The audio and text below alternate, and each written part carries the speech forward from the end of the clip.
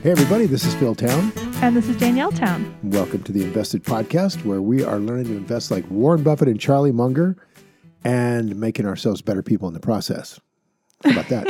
Oh, I like that. How about that for an intro? I like that. What are we on? Episode like 241, I think now? Yeah, we're 241 episodes. And we're still working on... We're getting close. What is this about, this investing thing?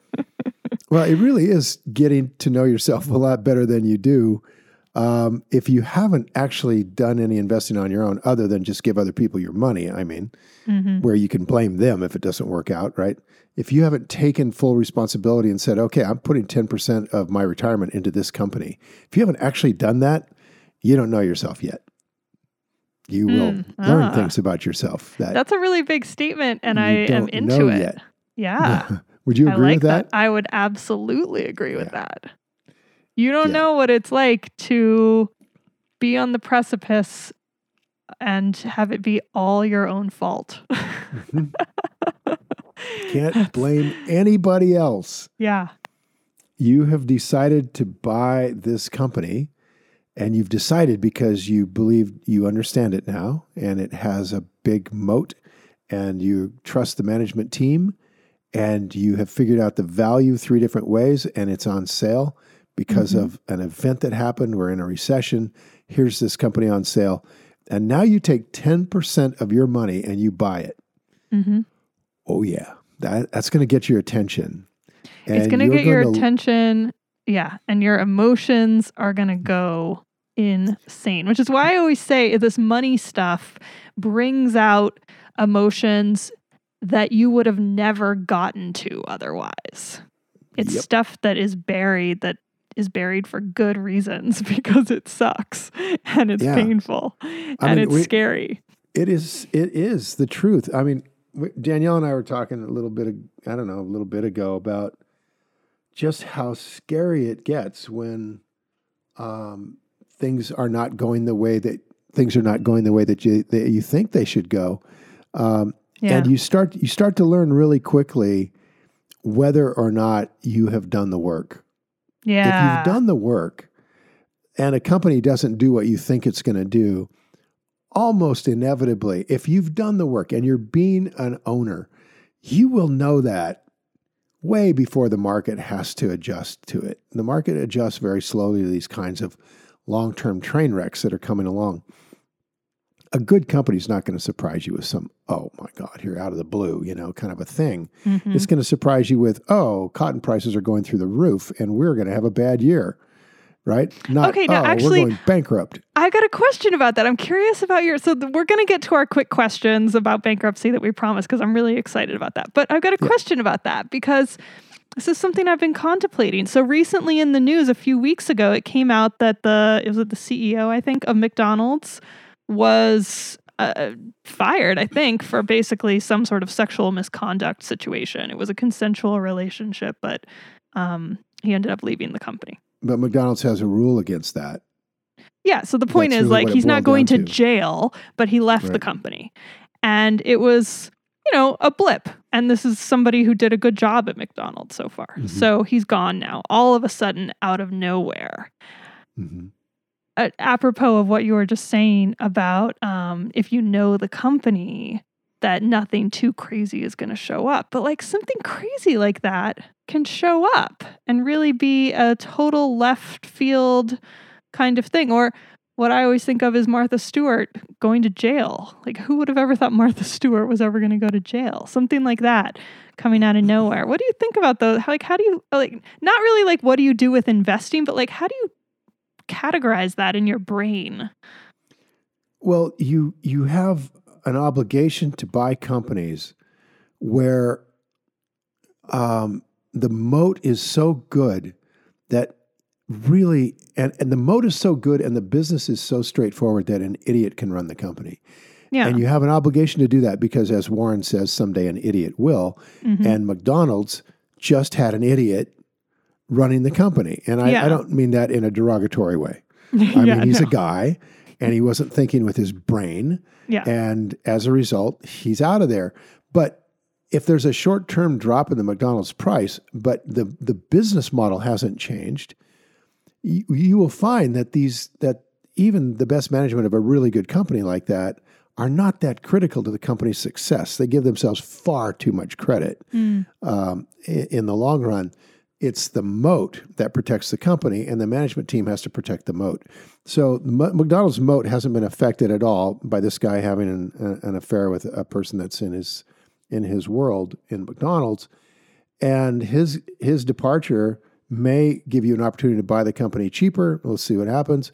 But it doesn't change McDonald's model. And as a result, you can get in there and get it. And this, of course, is exactly what happened to McDonald's back, 15, 16 years ago. They had a CEO that forgot he started to believe that it's true that McDonald's is a real estate company. And that is absolute horse manure. That old story, yeah. Yeah, and he started forgetting that it's not. It's a restaurant. And if you screw up your restaurant, you screw up your company. I don't care what kind of real estate you've got. And they were having problems with each of the franchises and dirty restaurants, surly waiters, or surly staff and the whole thing. And he got fired, and the company turned around, and McDonald's stock went to the roof. So it was a really good example of, this kind of thing. And it does kind of come out of it. It doesn't usually come out of nowhere. But occasionally with these CEOs, something like in the that Me Too world, there's no way that, you and I, having no relationship to these people at all, are going to know that something like that is. No, that'll appear on the front page, and that's what the first we'll hear about it. Yeah, exactly. So it sounds to me like you categorize that as not that important. It's a blip. Yeah, exactly. It's a blip. The stuff that really can change a company is the stuff that can break the moat, and that doesn't happen overnight. I can't think of any situations where that happens overnight. It's a long time coming.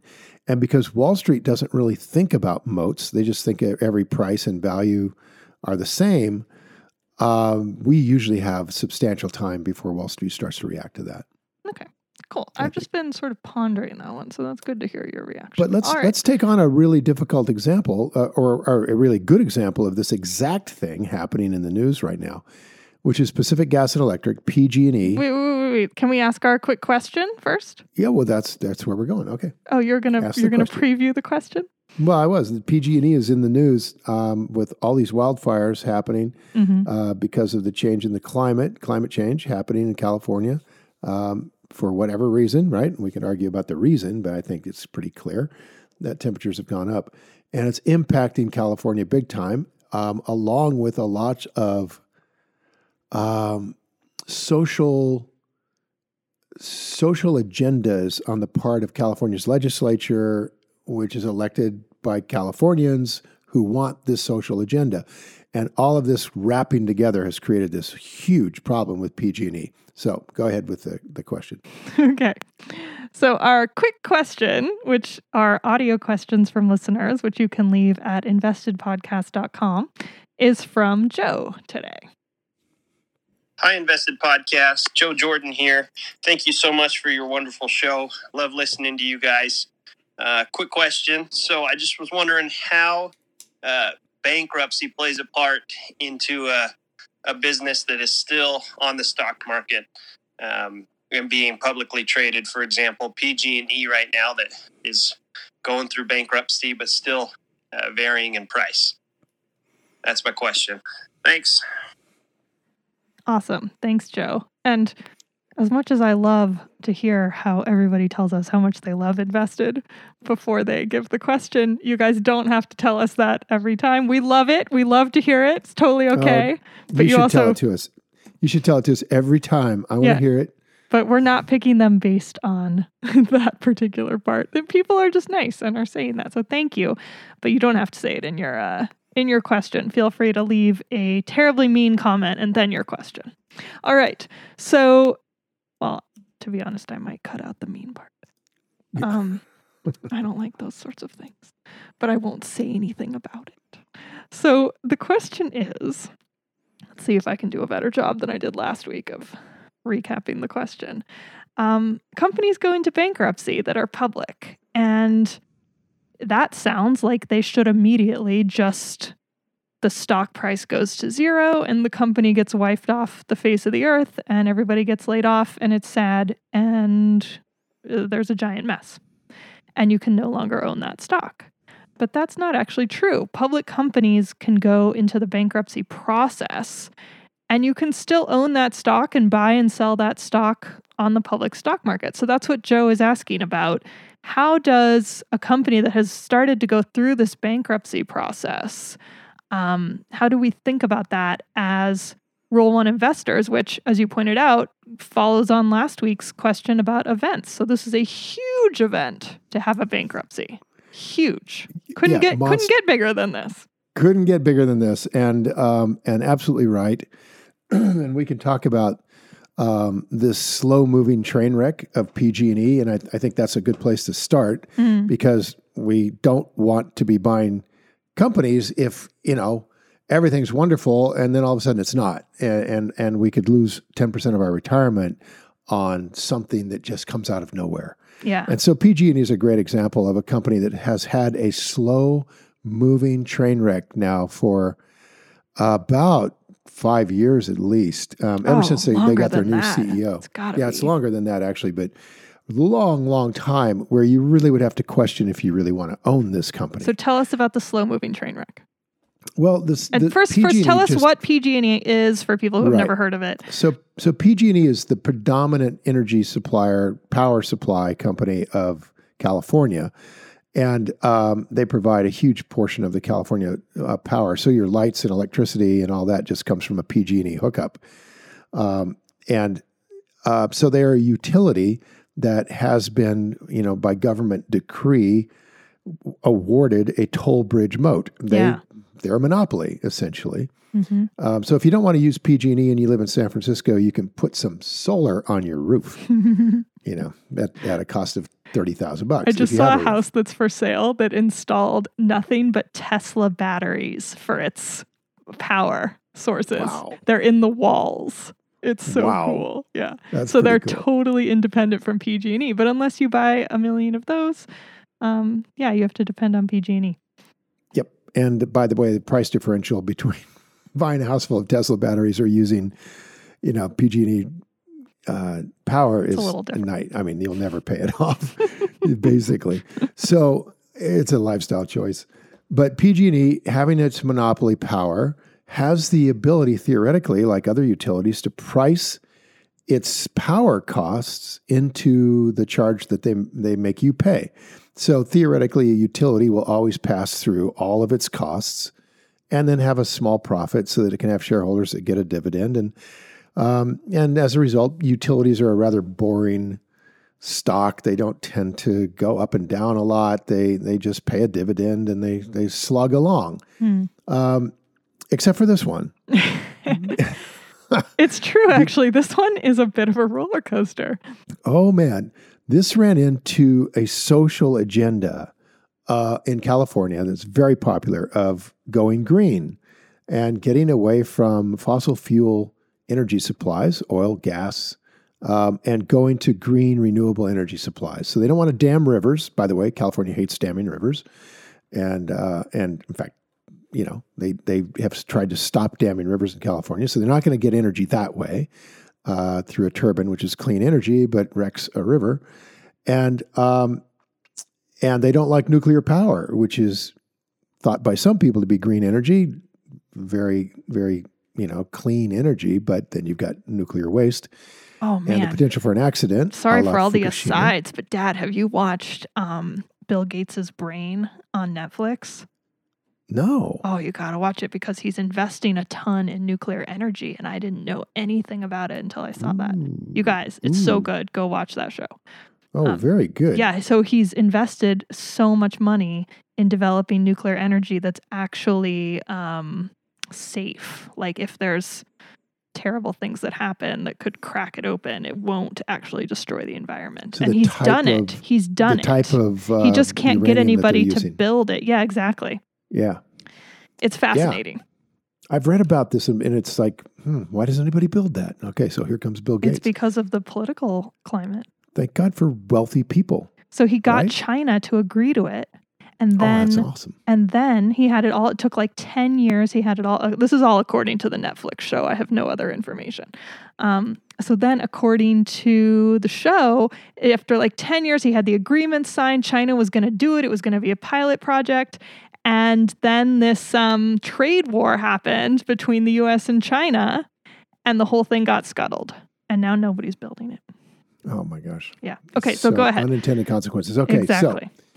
So PG&E has, most utilities can simply charge their customers what their costs are plus a bit, and that charge is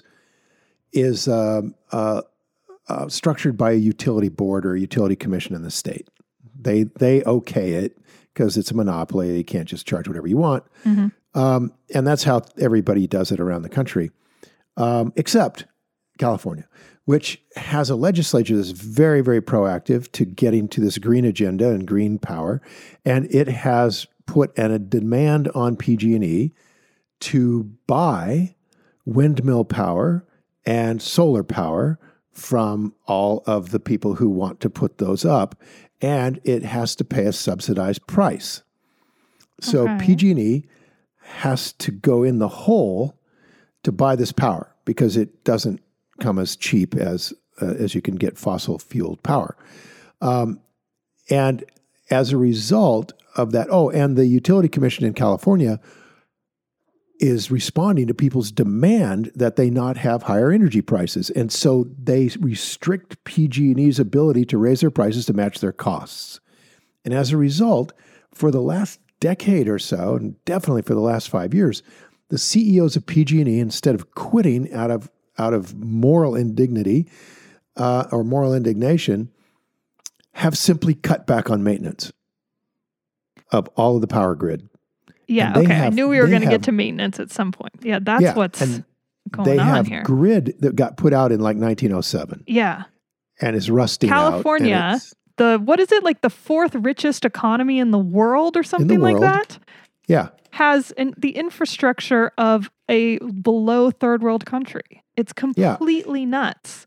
And one of the reasons for that is California is also, while it's one of the richest countries in the world, and certainly one of the richest states in America, I think the richest, has a wildly, what's the right word? The rich and the poor are growing farther and farther apart in California than any other state in the union. Yeah, the inequality is tons of, the inequality ratio is expanding. So they got the richest rich and the poorest poor.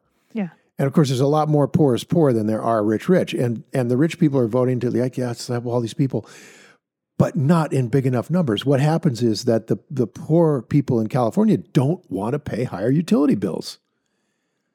And so here they're stuck between a social agenda to drive greenness and a whole bunch of people who are too poor to pay, barely could pay for the cheapest power you can deliver, much less PG&E charging what it really costs to deliver this agenda. I can't co-sign it's entirely the fault of the environmentalists. It's all about greenness. I'm sure that it would cost a lot to fix all of that grid. All the infrastructure. Yeah, the infrastructure grid. Yeah, and you'd have to charge, and you'd have to be doing it for the last decade. That's what I was about to say. They should have started it 50 years ago. Yeah, now to fix it, it's going to cost billions that they don't have, and I don't know how they're going to do it. And what the California government is doing is it's just sort of screaming like a little child that you have to do it, or we're going to take you over, as if somehow magically the state can figure out how to do this when they've been the ones in the way of doing it in the first place. Because states are known for doing things so economically. Oh my God. It's just like watching Atlas Shrugged in real time. So you just feel so sorry for the people who are trying to run PG&E right now, but especially sorry for the shareholders. Although not as sorry because they should have seen this coming. Well, so let's go. So that's the background. So this company is, it's a utility. It is a company unto itself, but it's a public utility. You can own shares in it, and it's been like that for it's got to be like over 100 years, right? Decades. Long time. Right. And they have not been investing in their infrastructure. And because of that, now they're starting to see catastrophic events due to poor infrastructure, poor maintenance, poor infrastructure, poor materials, et cetera, et cetera. And they don't have the money to fix it. So that's the deal. In addition, the expansion of the California urban map into places where it would be reasonable to expect a forest fire to burn down your city. I mean, that's kind of what's happening. Maybe not Santa Rosa, right? But Paradise, sitting in a valley, surrounded by dry trees, it could easily catch on fire. And those places weren't populated, 50, 60, 70 years ago when BG&E was building out its infrastructure. Also, forest fires weren't controlled. They weren't prohibited as they are in California. And so you end up with all kinds of things happening that have contributed to this problem. And the death of 85 people last year in the Paradise Fire. And the potential for this to happen again and again and again, which is the really big issue here. So what happened was there was a huge forest fire in California last year. And it turned out that it was due to, what was it, like faulty wiring, something like that? Yeah. Yeah. Just a wire. Basically like something broke. And it just, so it's PG&E's fault. Yeah, it's PG&E's fault. I mean, absolutely. And it killed a lot of people. You can point the finger a lot of different places, but at the end of the day, if PG&E is going to have hot wires running through dry timber, they have to maintain it. And it's pretty amazing to me that the executives of PG&E didn't quit in protest, and instead they took the money and just sort of faked their way through it. I know, and I remember you and I had a whole conversation about this because we were just in utter aghast horror at how this had happened. I mean, imagine if probably people listening to this were personally affected by that. Imagine if somebody you knew died from that. It is the most horrific thing to think about, that somebody knew that could happen and didn't do anything about it, didn't go public, didn't talk about it, didn't bring it to the legislature with the biggest megaphone they possibly had. And I remember when we talked about it, what would that actually do? If I was the CEO of PG&E and I went and did that, I think it would accomplish nothing, to be honest. If 2 years ago, before this huge catastrophe, I think it would have accomplished nothing. I think it wouldn't even be front page news. It would be some tiny little news item in the back of the newspaper, CEO quits, and nobody would care. I really think that's what would happen, because people don't pay attention to that kind of stuff. Yeah, if you did it like that, but if you did it with a moral indignation, you would be on CNN and you'd be on Fox and you would be doing the tour, and they would have you on because you're the CEO of a major corporation saying, we are not properly maintaining these lines. I guess if you come at it with that sort of, very dramatic angle, I guess maybe they would have you on and you could talk about it publicly. Yeah, they would. But my guess is that these CEOs were morally compromised in some other way, such that they were contributing to that and were not in a moral position where they could go out and say, it's all your fault. What do you mean they were contributing to that? I mean, they were going along with it for so long that the legislature would maybe be able to come back and say, it's not our fault. You didn't tell us you needed the money until just now, or something like that, right?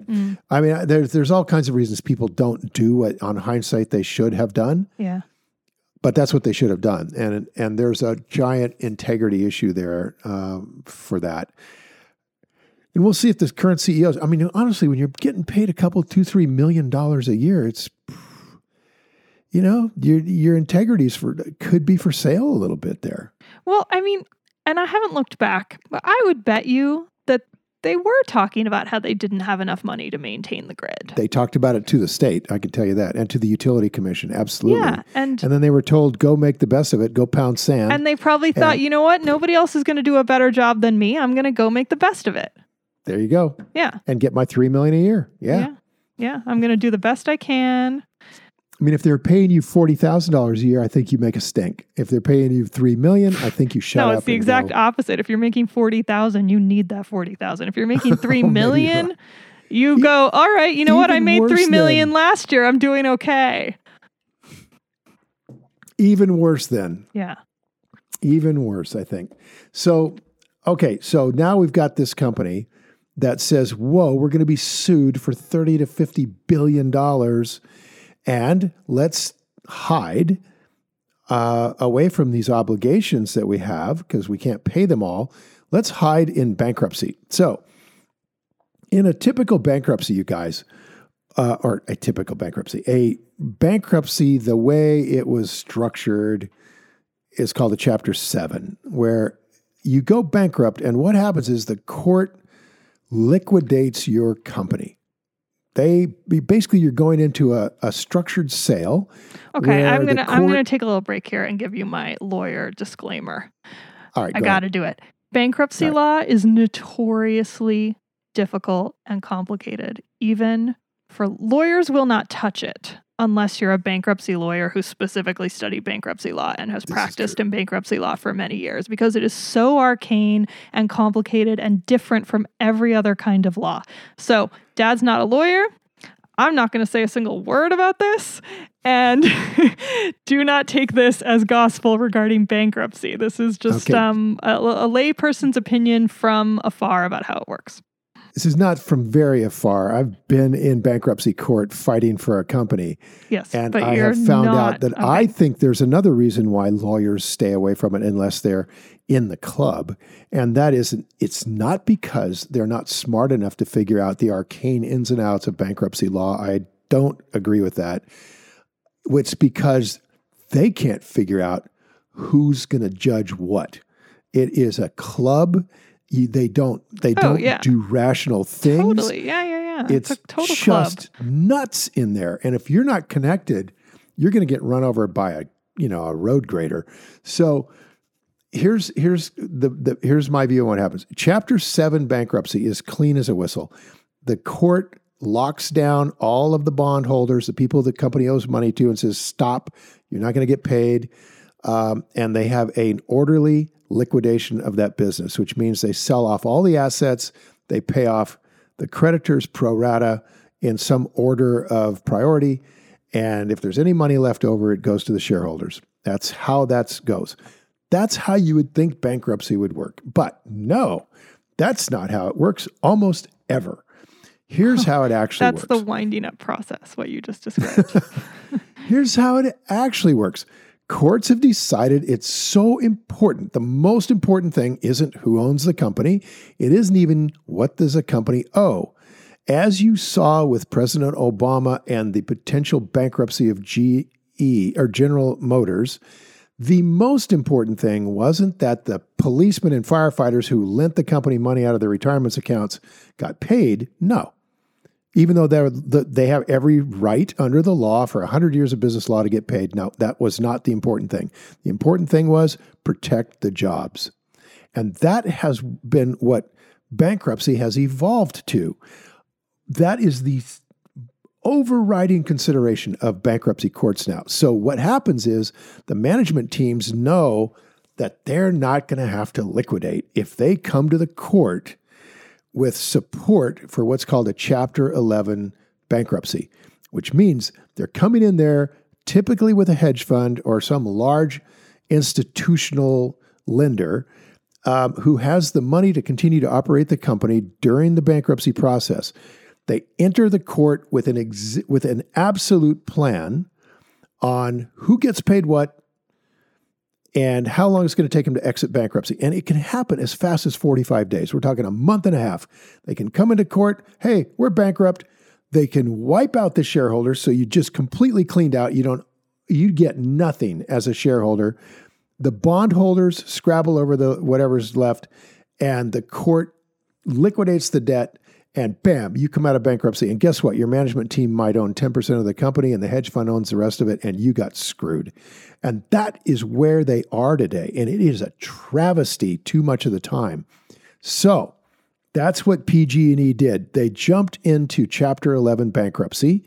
They said, which is officially restructuring bankruptcy, which is why everything you just described is the way it is. Such crap. I'm telling you, it is an absolute white-collar crime going on. I don't know what the percentage is, but it's a big percentage of bankruptcy cases are flat out white collar crime, where there is absolutely value in the business. In fact, PG&E knows that they're not really bankrupt. They have so much assets, they could borrow money against it. They're a toll bridge monopoly, for God's sakes. Anybody would lend them whatever they need to get through this thing, but yet they're in bankruptcy anyway. And the reason is they don't want to pay what they did. They don't want to pay for all that. They don't want to pay the damages of killing 85 people, wiping out a whole town. They certainly don't want to pay for the wildfires of 2017 and 2018 and 2019. And guess what's coming next year? Some more. And so they have decided they're going to protect themselves by hiding behind some absolute bullcrap bankruptcy laws that protect this monopoly. Here's the theory of the firm response.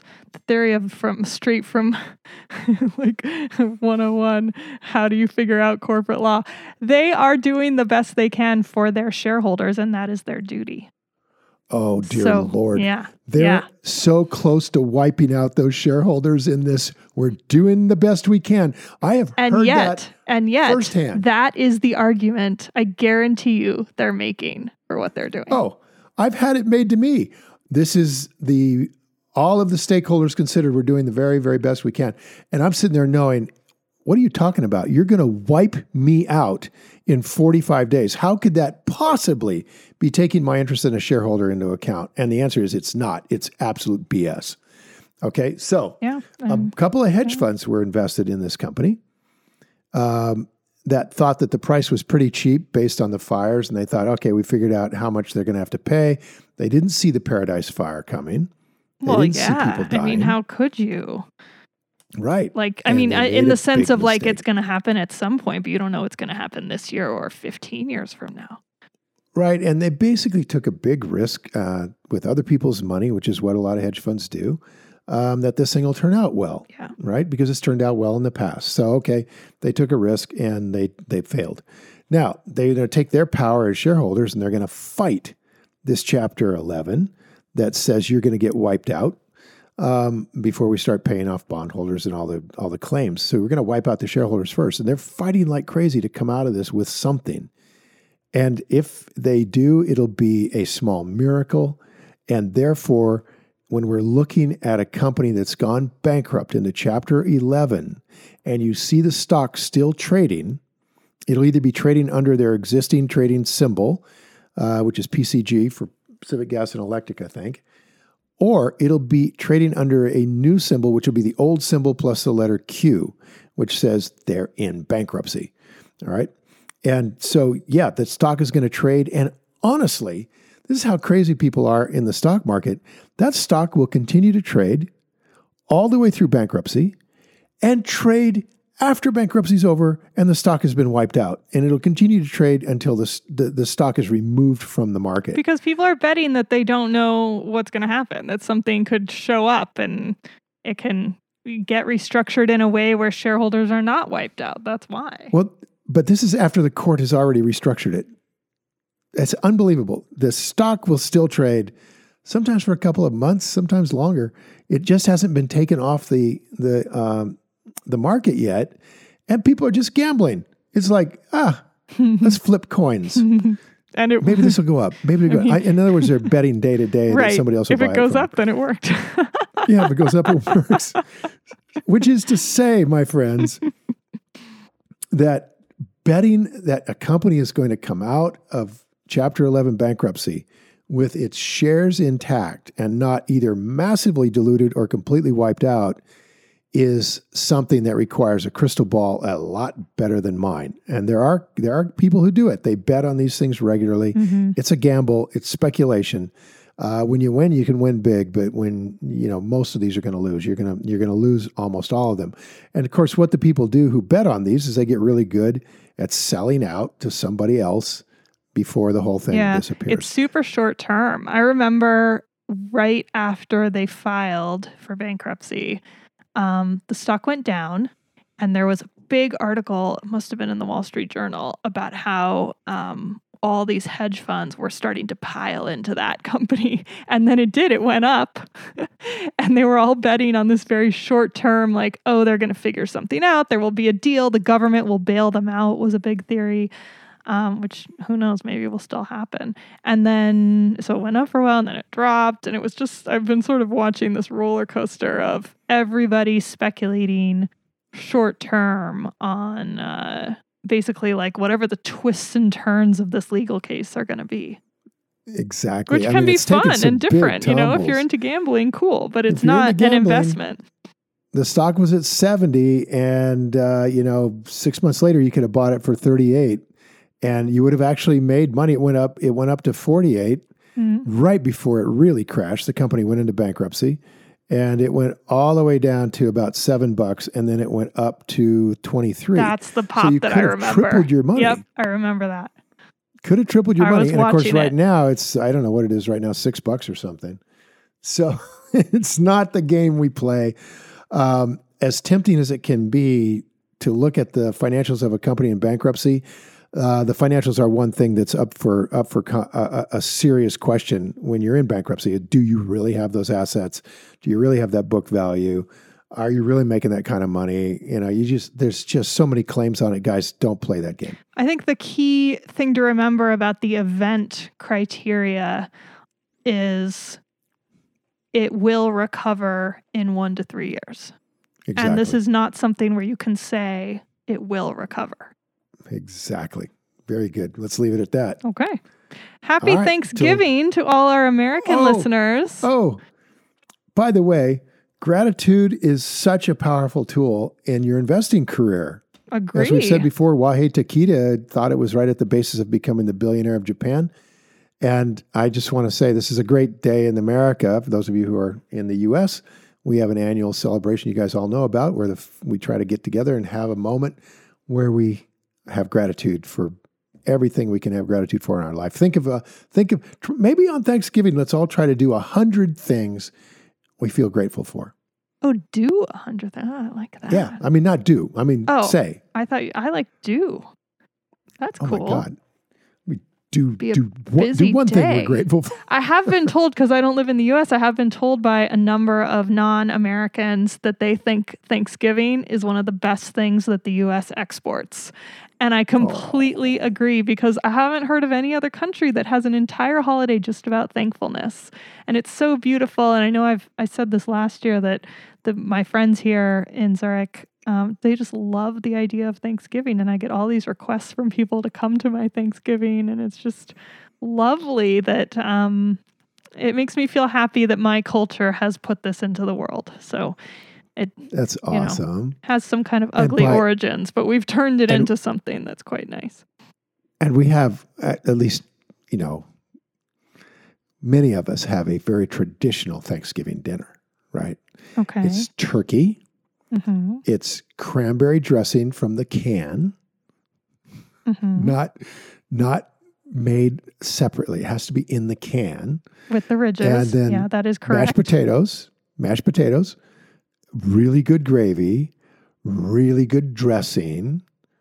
And then I really like... Are you just reciting the menu of Thanksgiving? Yeah. Because it's my favorite meal of the year.